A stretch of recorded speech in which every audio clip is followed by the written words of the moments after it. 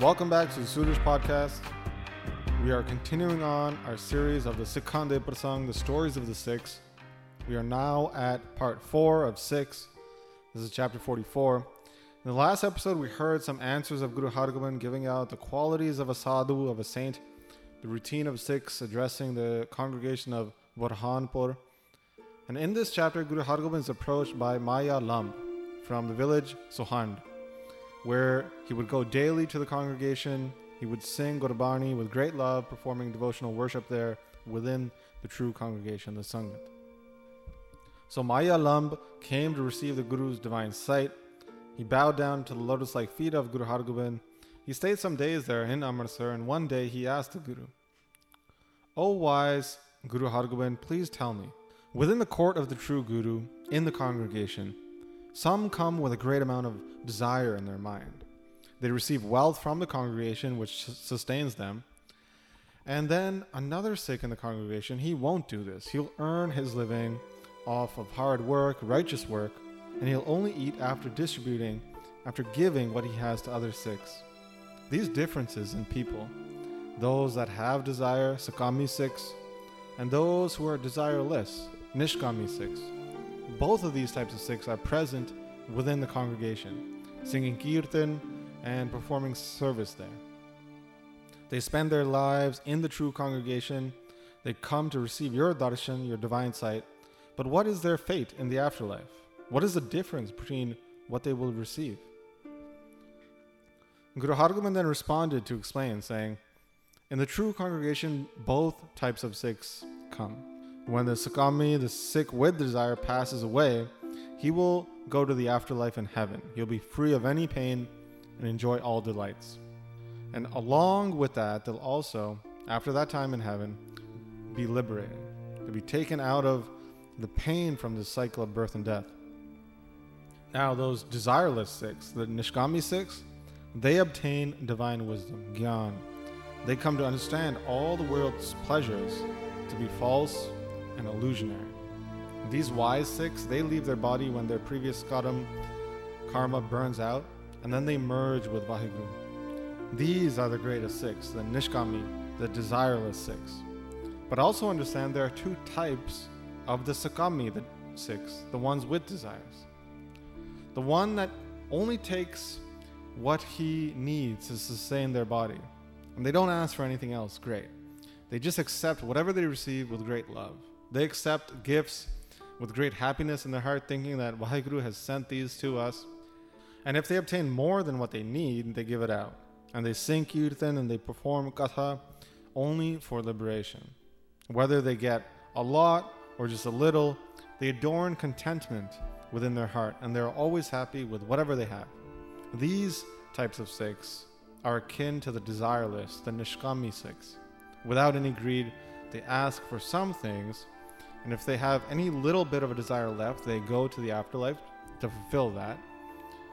But if they are extremely greedy for wealth, and they perform kirtan thinking about that wealth instead of focusing on the kirtan, these types of Sikhs who perform katha, but they perform such vile sins as well, and they are doing this for wealth, these type of Sikhs remain deluded.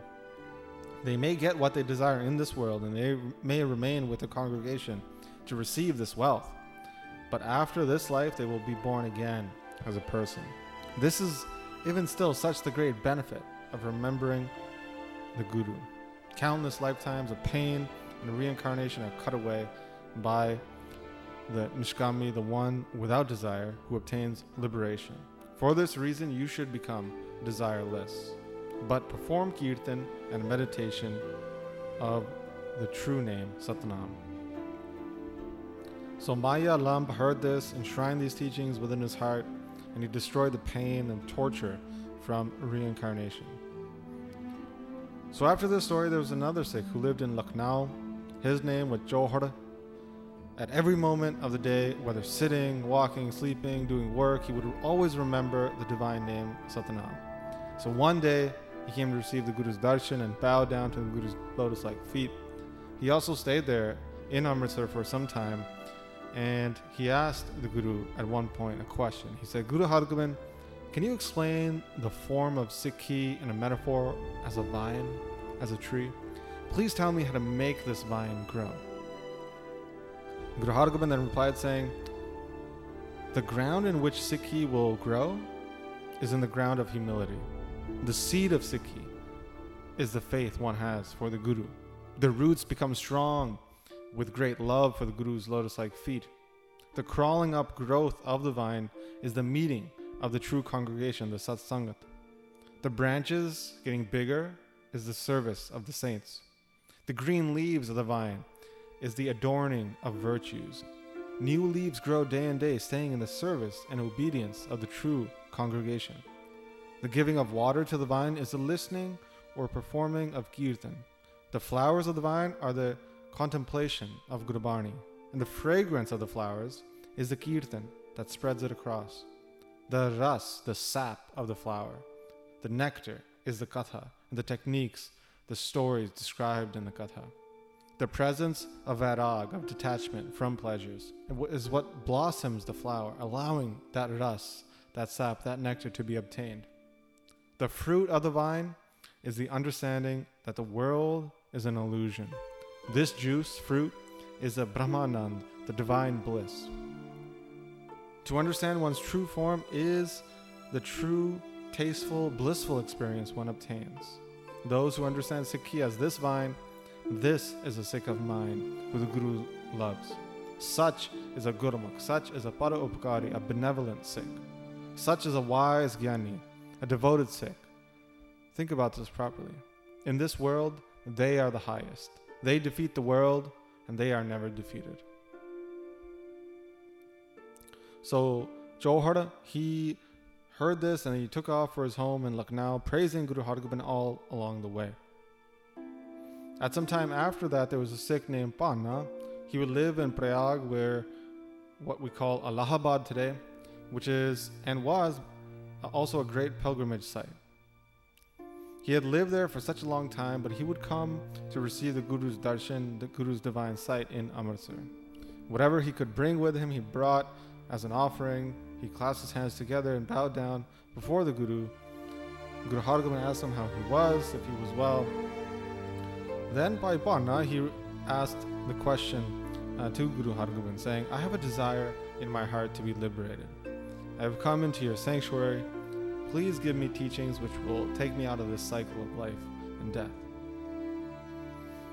The exalted Guru then replied, saying, you should earn your money righteously. Always take the name of Vaheguru, of the divine. Do not forget this, and always keep the divine name on your tongue. Panna then replied, saying, Guru Hargobind, where I live in Prayag, there are many people there of other traditions, of other faiths. They always question with me, they always fight with me, they always debate with me. They say to me, hey Panna, if there was this great person and you over and over again called out to them, they would just get annoyed with you. They would scare you off. They wouldn't keep you close at all. What are you doing reciting the divine name over and over again? Ram, Ram. The divine isn't happy with you. He's just annoyed at you. What fruit are you going to get out of this? You're only going to get the Lord's wrath. Guru Hargobind heard this and said, no, don't think like this. Keep faith in what I'm going to tell you. Listen, it's more like if an unfortunate person was surrounded and being tormented by enemies from all sides. If he was without any hope and he just yells out the king's name, and just by that yelling out, many of the enemies there around him, they just stop. They leave. They stop beating him. They think that they'll be caught, and they just take off. So half of the men leave already like that. And if the king's men hear the call out, his servants, his soldiers, they will come over and help out and send those enemies running away. And if the king himself hears, well, then he'll understand his name is being called out. He has a responsibility, and he'll come out and destroy all the enemies to help that unfortunate person. In the same way, such are the vices, like desire and anger. They are like enemies. They every day loot and steal from you all virtue. They, the form of sin, is the fear that you have at that time, which the individual looks at, seeing countless enemies. When reciting Ram, Ram, the divine name, the saints, the sadhus, they will come to your help, like the king's man. These sadhus, these saints destroy the sins of desire and anger. The sadhus remove the fear from these vices. And Parameshwara, the divine, when they hear, they become graceful upon the individual, thinking that this person is remembering me in great pain, and they have come into our sanctuary. So in this way, the divine destroys all that is troubling the individual, and such is the nature of the compassionate one, destroying all bondage, preventing one from obtaining liberation, granting them the everlasting bliss. This is the fruit obtained by remembering the divine name. So Guru Hargobind continued on saying, those who are bothering you, who are causing you from stopping to remember the divine name, these slanderers, these vile people, enemies, these people are nothing to you but pain. There's nothing worse in you than these types of people. You should not keep company with them. And just by meeting with them and speaking with them, sin arises. By their debates and arguments, one's faith is put into a spin, and they'll throw you into a lower level of thinking. If you have not forsaken vice, then at least you should forsake those people who are just wrapped up in vice. Never keep such people's company. Always remember in your heart to avoid them. Panna heard this and then asked, Guru Hargobind, why is this that you're saying that people who are engaged in vice are worse than the vice itself? The cause of the problem is the vice. I've understood that. The people performing the vice are just the tool. Guru Hargobind heard this and explained, look, fire is the cause for one's body getting burned out. But if you put iron into fire, it heats up in great amounts, making that iron just blazingly red hot. Then that heated up iron ball that you have is significantly hotter than the fire itself. You can't even get close to it and it will burn you. And in the same way, the people who commit sins constantly, just vile people, they are more damaging than the actual sin or vice itself. They are bound by their sense of self. They will not be liberated, these people. And in keeping their company, people make mistakes. They fall. They never obtain the exalted position. Just like a tree with a lot of fruit attached to it. With the wind, many of these fruit, they fall down. And that fruit then becomes dirty, it doesn't ripen properly, it doesn't obtain the sweet juice inside. Those fruits which they don't get struck down by the vices of wind, those fruit remain close to the tree and become tasty. They obtain the juice, the ras, the sap from the tree, and they become sweet. Gurbani is the tree which sweetens the fruit, and the slanderers, the doubters, are those you should avoid. Those who keep the company of these people, they don't obtain the flavor, the sweetness from the divine. They become dirty like that fallen fruit over and over again. They are reborn in the cycle of reincarnation. Those who stay close to Gurbani, they obtain the enjoyment, the ras of divine wisdom, and sweetly enjoy liberation while breaking all their bondage. So listen, Panna, whenever they say any of their doubts to you, don't let that affect anything on what you think of the divine. Do not renounce the giver of bliss, the true name, if you wish to experience divine bliss. So Panna listened to this, accepted the teachings of Guru Hargobind.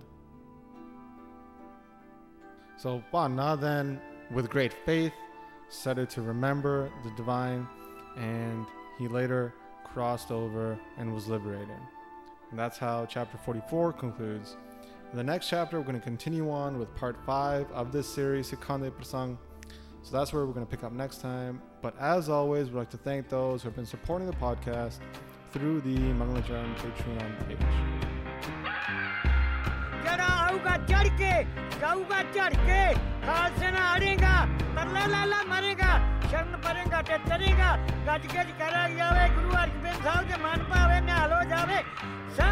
Sri Akal.